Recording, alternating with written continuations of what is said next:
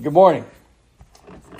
I want to bring up this title slide here this morning. The title of our lesson is Contentment, a Never-Ending Feast. And I'll just pull up this other introduction slide here. Contentment within the Scriptures is something that we have to learn. Contentment is something that we practice and is something that is repeated.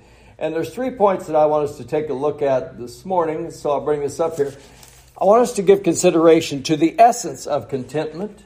I want us to consider the importance of contentment and then the experience of contentment. Before we get right into this morning, I want to say that sometimes within Scripture, we can use various words that can be kind of confusing to us in our English language.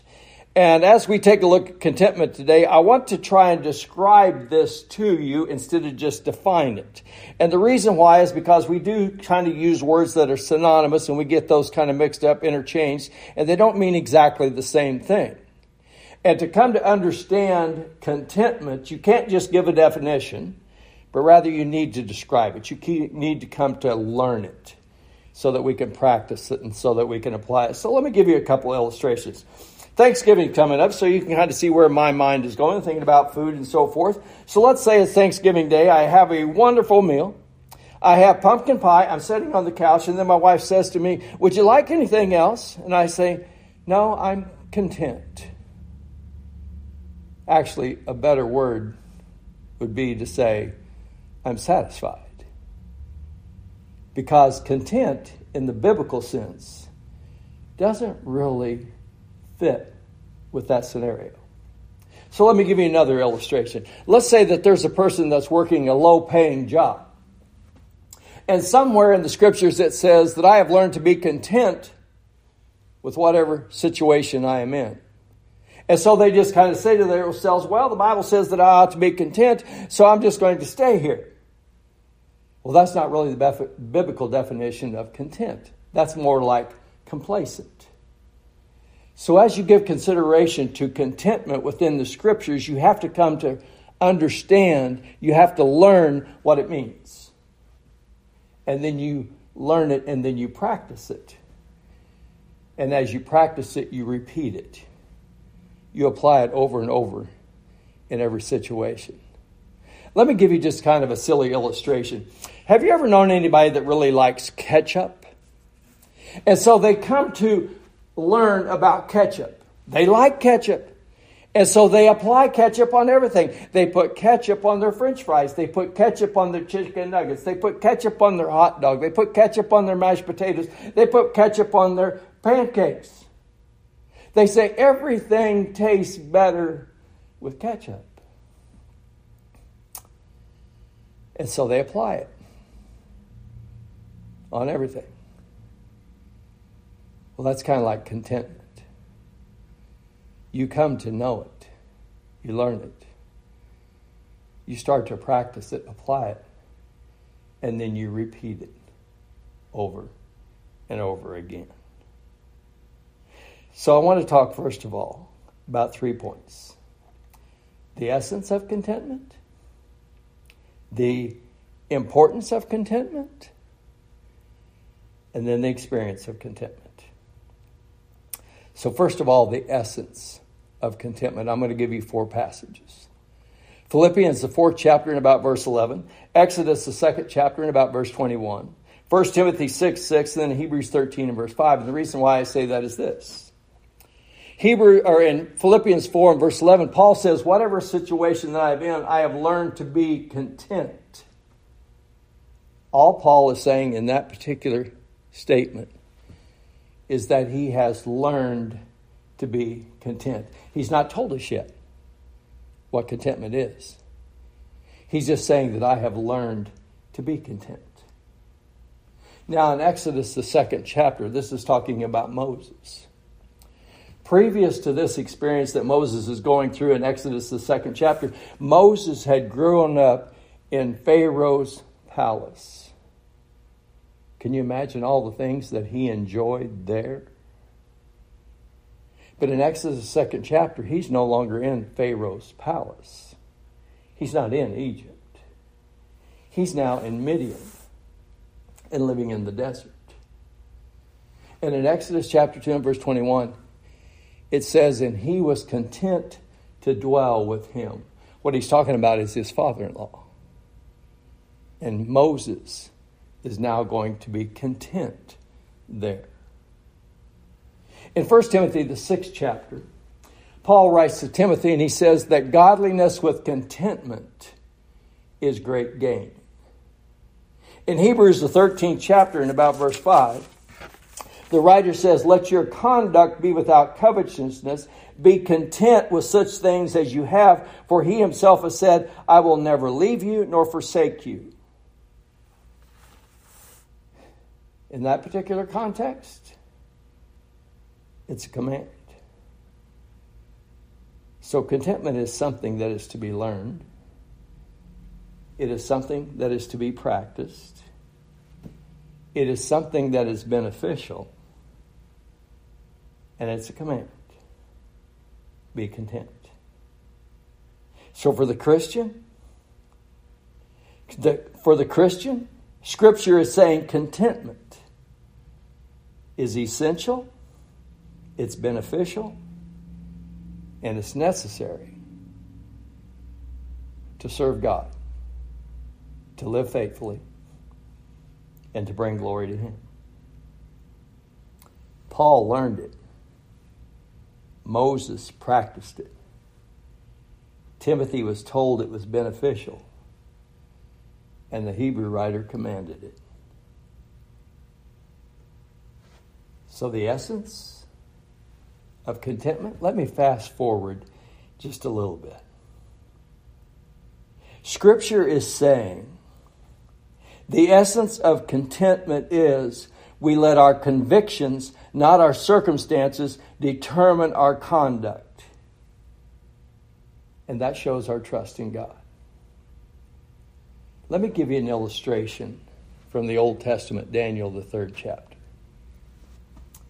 In Daniel, the 3rd chapter, Nebuchadnezzar, who is king over Babylon, has decided he's going to erect this giant idol. And he is commanding everyone within his kingdom that they have to bow down and they have to pay homage to this idol. They have to worship this idol. But the problem is that there's 3 Hebrew children that do not want to worship that idol. And when the king of Babylon, when Nebuchadnezzar finds that out, he is enraged. And they bring them to him. And he questions them about it. Are you going to bow down to them or not? And because if you're not, you're going to be cast into a fiery furnace. And you know how they respond to him? They said, O king, let it be known that our God can deliver us. But if he chooses not to, let it be known, O king, that we do not worship your idol. Did you hear what they said? What they were saying is they were content. God can deliver us, or he can choose not to deliver us. That's the circumstance. But whatever the circumstance is, we are not going to let that determine our actions. Our conviction is what determines our actions. And our convictions say that we do not bow down to your idol.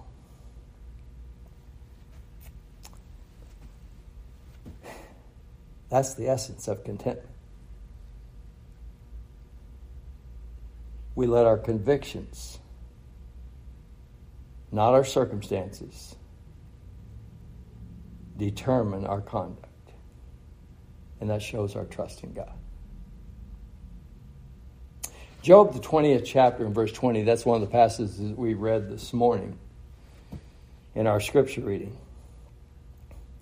And in Job, the 20th chapter and verse 20, it says, because he knew no contentment in his belly, he will not let anything in which he delights escape him. Another translation says, because his appetite is never satisfied, he will not let anything in which he delights escape him. You know what that's saying? What that's talking about is a person who has plenty. But they see some shiny object come by and it says they're going to chase after that. He will not let anything escape him. You already have plenty. But they're going to chase after everything that all their hearts desire. One writer put it this way. He said, that type of person, they eat, but they're never full. They find water, but they're always thirsty. They're never content. They can have plenty, but they're still not content. Proverbs, the 15th chapter and verse 15. Listen to what he says. The writer says, all the days of the afflicted are evil. All the days of the afflicted. All the days of a person that is struggling. All the days of the poor. Their days are evil. What the writer is talking about is the way in which a person views those things. Things are hard. They're struggling. And every day is evil. That's the way they see it. Have you ever heard someone say, you know, things were really kind of bad, and somebody came along and they told me, you know, cheer up. Things could be worse. And so I cheered up. And sure enough, things got worse. See, sometimes that's the way we view things when things are being difficult and we're struggling. All the days are evil. But listen to what the rest of the statement says. All the days of the afflicted are evil, but he who is of a merry heart has a continual feast. See, a merry heart suggests a positive attitude. Even in the midst of those struggles, this person can have a good attitude. How is that he can have a good attitude in the midst of all these struggles? It's because of his convictions. Not because of his circumstances. And his convictions are based upon his knowledge. His knowledge of God and trusting in Him and the relationship that he has with Him. And that's what provides that inner strength. It's not based on circumstances, good or bad, but on knowledge and on his relationship. Proverbs, the 15th chapter, verses 13 through 15, all speak of the heart. And it says the merry heart has a continual feast. Why is that? Because it's constantly nourished on that knowledge. That knowledge of God. That trusting in Him. Of knowing that relationship that you have with Him. Contentment is learning it. Contentment is practicing it. Contentment is repeating it in every situation, whether good or bad. Contentment is not grown by what one does or does not have. Contentment is knowing by faith that those who seek the Lord, that this situation is precisely where and what He has for me in this moment. One writer put it this way. Learning contentment, the person asks of the Lord, What do you have for me, even in this situation? That's the essence of contentment. Now, what's the importance? Philippians chapter 4, verses 10 through 14. Paul says, "But I rejoiced in the Lord greatly, that now at last your care for me has flourished again. Though you surely did care, but you lacked opportunity. Not that I speak in regard to need, for I have learned in whatever state I am to be content. I know how to be abased, and I know how to abound. Everywhere and in all things I have learned both to be full and to be hungry, both to abound and to suffer need. I can do all things through Christ who strengthens me. Nevertheless, you have done well that you shared in my distress." Why does contentment really matter? And why does God want us to have it? Let me give you a definition that was formulated by a Christian writer after giving consideration to all these passages. They wrote it this way: contentment is the state of being aware of who I am in Christ, of what I have in Christ, what my situation is, and not needing more, less, or anything else. I'm living by faith right now, where I am, in this situation, good or bad, and I'm not in need spiritually. I have everything I need. That's real close, biblically, the definition. Aware of who you are, your relationship with the Lord, and you'll look to Him and serve Him, content where you are. And you'll say, "Help me, Lord. I'll work with this till you change it." Philippians, the 4th chapter and verse 11. Paul says, in whatever situation that I am in, I have learned to be content. Where was Paul when he penned Philippians, the 4th chapter and verse 11?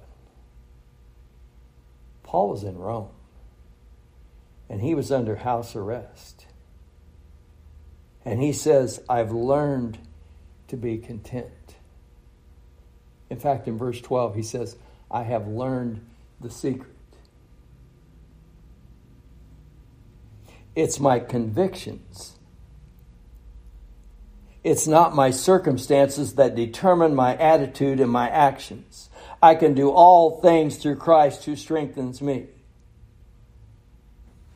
You know, we've been studying the book of Acts, and we'll be coming up on Acts, the 28th chapter, in the next couple of weeks. And in Acts, the 28th chapter, about verses 30 and 31, Luke records for us that Paul is in Rome. He's under house arrest. And what does Luke say about that and that situation that Paul was in?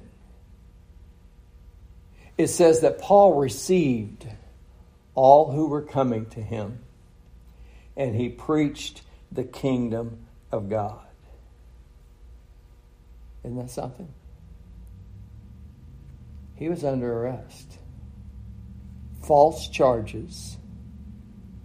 And he's in Rome, and he's been there for 2 years. But you know what else we need to add to that? Back when Paul was in Jerusalem in Acts, the 21st chapter, when this kind of all started, and Paul went into the temple, and there was this uproar, and he ends up getting arrested, he was sent to Caesarea. And he was held for 2 years there, until he finally appealed to Caesar. And then after he appealed to Caesar, and then he was sent to Rome, where he spent 2 more years under house arrest, 4 years false charges. Do you think by that time that your attitude might be affected? 4 years under arrest, false charges. And yet Luke records for us in Acts, the 28th chapter, that Paul was receiving all that would come to him, and he's still preaching the kingdom of God. It's his convictions, not his circumstances, that is determining his attitude and his actions.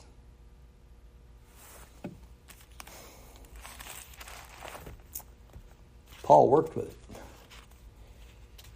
Let me read to you from Ecclesiastes, the 5th chapter, and about verses 18 and 19. Ecclesiastes 5, verse 18, it says, "Here is what I have seen.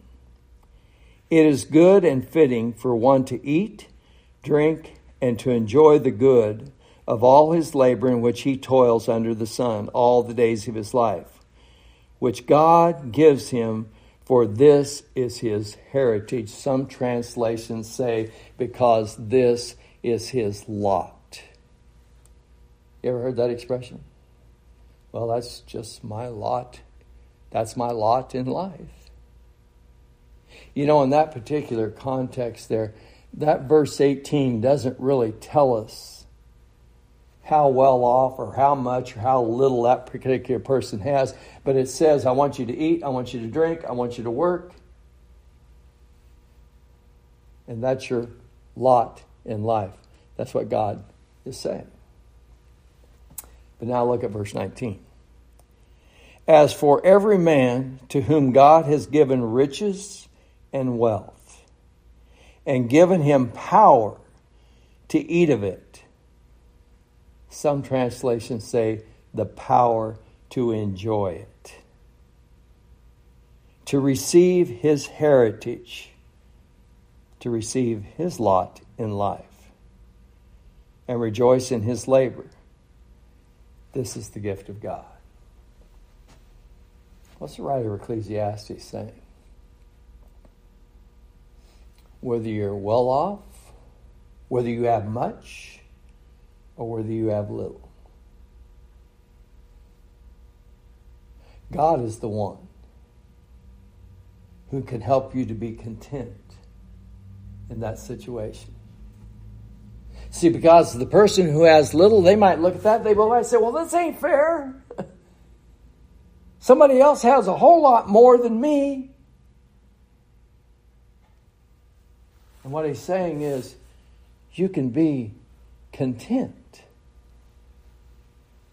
This is your lot. This is what God has for you, and wants you to serve him in this situation. And if you know God, trust God, have a relationship with God,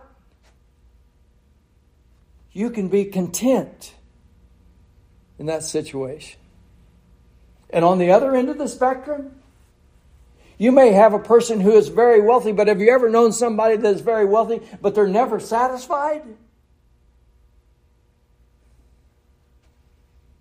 That's what we talked about earlier from Job, the 20th chapter and verse 20. That's that person. He has everything he could desire, but he's still not satisfied. And in Ecclesiastes 5, he's saying that the Lord can give you the power to enjoy that.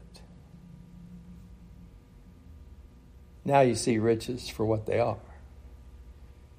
And what's really important is your trust in God and your relationship with him. And if you have that, then you can enjoy those things. Paul says, I have learned to be content in whatever situation I'm in. Let me tell you what G.K. Chesterton wrote on one occasion in regards to true contentment. He said, true contentment is as active as agriculture. Now, you might have to stop and kind of think about that for a little bit. I had to. True contentment is as active as agriculture. Well, what all is active in agriculture? Well, when you stop and think about it, you think about, well, there's soil, and it has to be tilled, and it has to be worked. And you think about there's seed that has to be planted, and there has to be sunshine, and there has to be rain, and there needs to be a farmer that works with all of that. That's all the elements that goes into agriculture. And they are worked according to the laws of nature.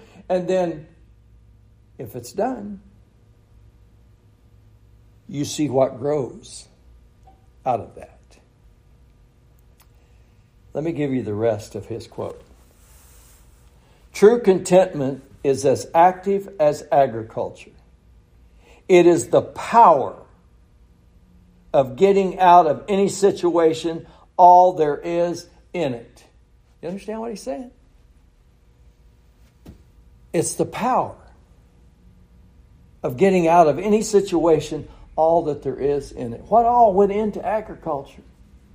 There was soil, and there was seed, and there was rain, and there was sunshine, and there was someone working that soil and planting that seed. That was all of the elements that went into that situation, and all of those working together were the power to see what would grow out of it. And he's saying spiritually, it's the same thing. What are all of the elements in that situation? Or in your situation? There's God. There's you. There's faith. There's spiritual laws. And if it's all applied, what will grow? What will grow out of it? See, we have to understand, and then we have to apply contentment to our situation. Sometimes people think that contentment is entirely passive, but contentment is active. The Apostle Paul in Philippians 4 and verse 13 did not say, I just sit back and watch and all things happen through Christ. That's not what he said. What he said was, I can do all things through Christ. What Paul is saying is, in whatever situation I might be in, whether it's good or whether it's bad, I can maximize that moment, that situation. Because this is who I am. And this is what I've been given. And through Christ, I can make the most out of a lot or out of a little.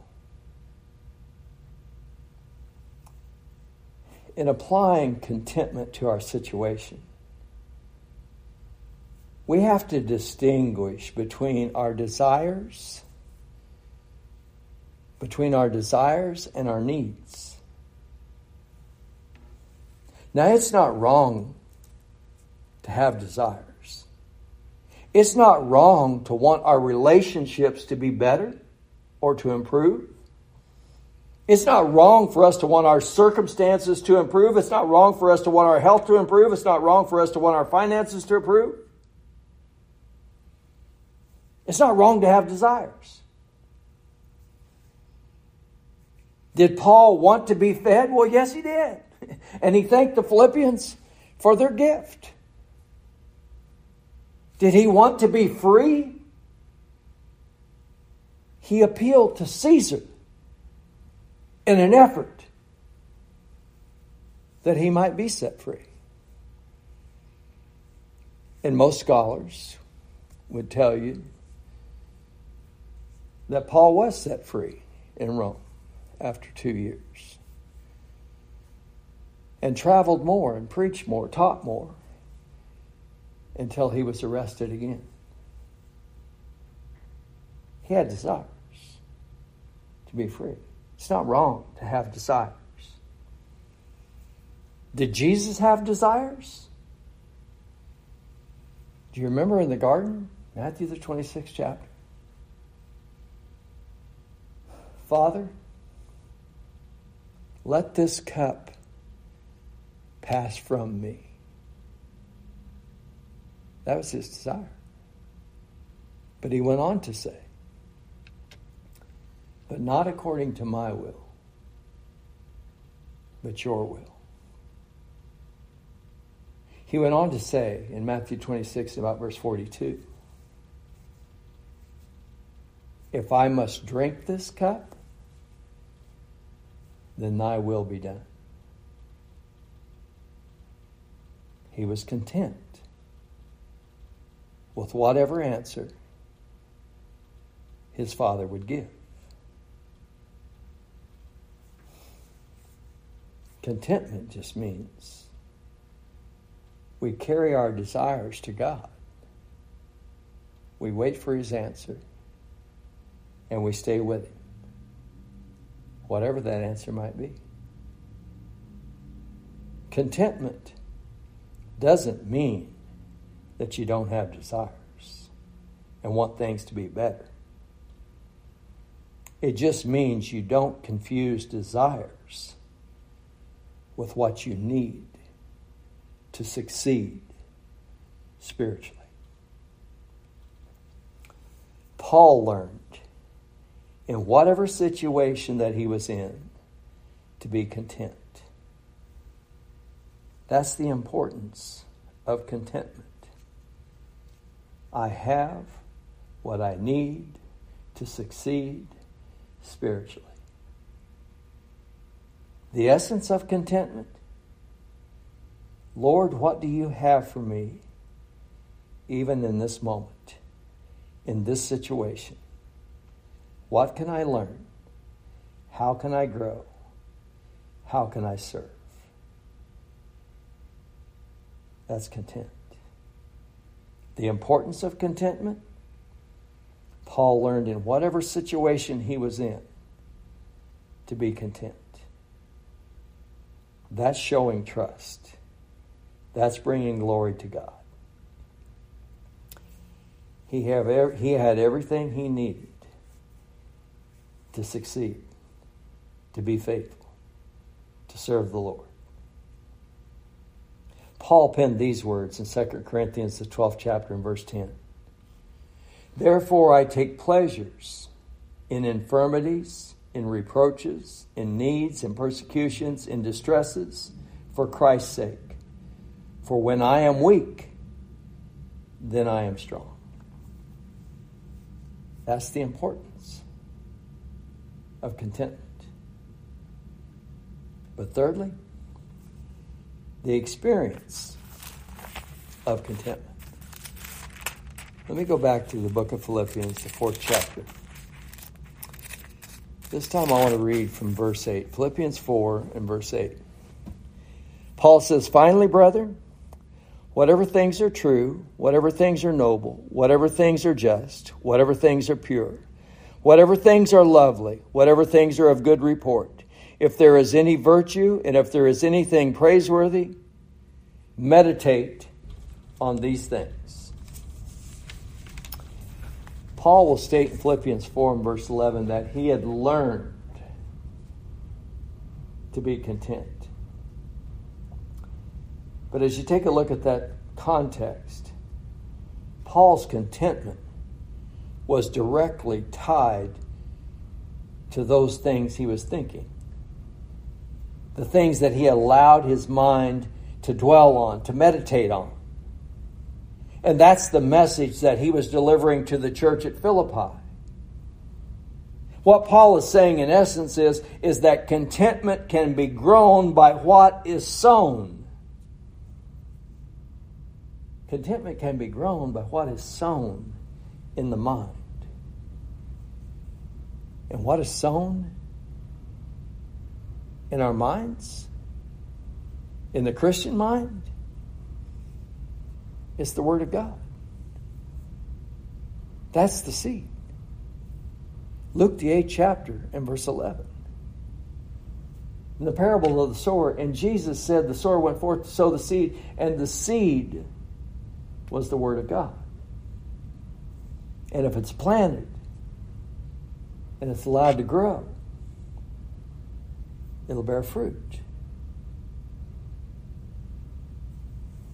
That's what Paul's saying. Meditate on these things. Discontent comes by shifting the focus away from God and away from His blessings. Let me give you another Old Testament illustration from the book of Genesis. Adam and Eve were in the Garden of Eden. You know what that word Eden means? It means delights. They were in the Garden of Delights. One writer said, Adam and Eve were surrounded by 1,000 trees of yes and only one tree of no. But just as soon as they believed that God wasn't enough and what He had provided wasn't enough, what happened? Did their lives get better? Did their circumstances get better? No. And why was that? Because Satan had convinced them that God wasn't enough. And that what He had provided wasn't enough. So let me shift back to the New Testament. I want to tell you about a miracle that is recorded from Luke the 9th chapter, but actually this particular miracle is recorded by all of the gospel writers. The particular miracle that I'm talking about is when Jesus feeds the 5,000. And I'll just give you kind of a quick synopsis of what is recorded there from Luke the 9th chapter. Jesus has been out with the multitudes all day. And it's getting along towards evening. And then the 12 come to Him and they tell Him, Lord, send them away. They need to go into the villages where they can get something to eat. And what does Jesus say to them? Jesus says, you give them something to eat. And they respond by saying, we do not have sufficient to feed this many. And so Jesus asked them, well, what do you have? And they said, all that we have is 5 loaves and 2 fish. And so Jesus tells them, you go and tell all of these people to start sitting down in groups of 50, and then you bring me those provisions. So they do that, they have them sit down, and then they bring the 5 loaves, 2 fishes to Him. And Jesus blesses them. And then they start to hand out food. And all 5,000 are fed, it says, until they are full. And then isn't it interesting that then Jesus tells them to gather up what is left over? And what does it say that they gathered up? 12 baskets full. The 12 came to Him and said, send them away. And He said, you feed them. And they say, we can't. Man can't. And so Jesus says, what do you have? And they say, we have 5 loaves and 2 fish. We just have a little. And then Jesus says, bring it to me. And he blesses it. And through him, everyone is fed. They gather up the fragments and 12 baskets. And what's implied? The apostles, the 5,000, through Jesus, everyone is filled. He was sufficient. He was to meet their needs. In John 6 and verse 35, Jesus said, I am the bread of life. He who comes to me will never hunger. He who believes in me shall never thirst. St. Augustine said it this way. O God, our hearts are restless until they find their rest in you. That's the experience of contentment. Philippians 4 and verse 12, Paul said that he had learned the secret. It was something he discovered. It was something he learned. It wasn't easily visible, but it was available to anyone who was seeking. It's there, it's real, and it's strength in Christ. And so he said in Philippians 4 and verse 13, I can do all things through Christ who strengthens me. That's where Paul found his sufficiency. That's where he found his needs were met in every situation. In much and in little. There's a female Christian writer who penned these words in regards to contentment. She said, the secret of contentment is Christ in me, not me in different circumstances. That's the experience of contentment. Contentment, I believe, is more easily described than it is defined. Because it's through the Scriptures that we learn it. And then we apply it. And we repeat it. Contentment is not passive. It's active. And that's what Paul was saying. He learned it. He practiced it, and he repeated it in whatever situation he was in. The essence of contentment, Lord, what do you have for me, even in this moment? The importance of contentment, trusting in the Lord. We have everything we need. And Paul says, I can do all things through Christ who strengthens me. The experience of contentment, Christ in me. Paul told Timothy in 1 Timothy 6 and verse 6, godliness with contentment is great gain. We learn it, we practice it, and then we apply it. We repeat it in whatever situation we find ourselves in. That's contentment. The essence, the importance, and the experience.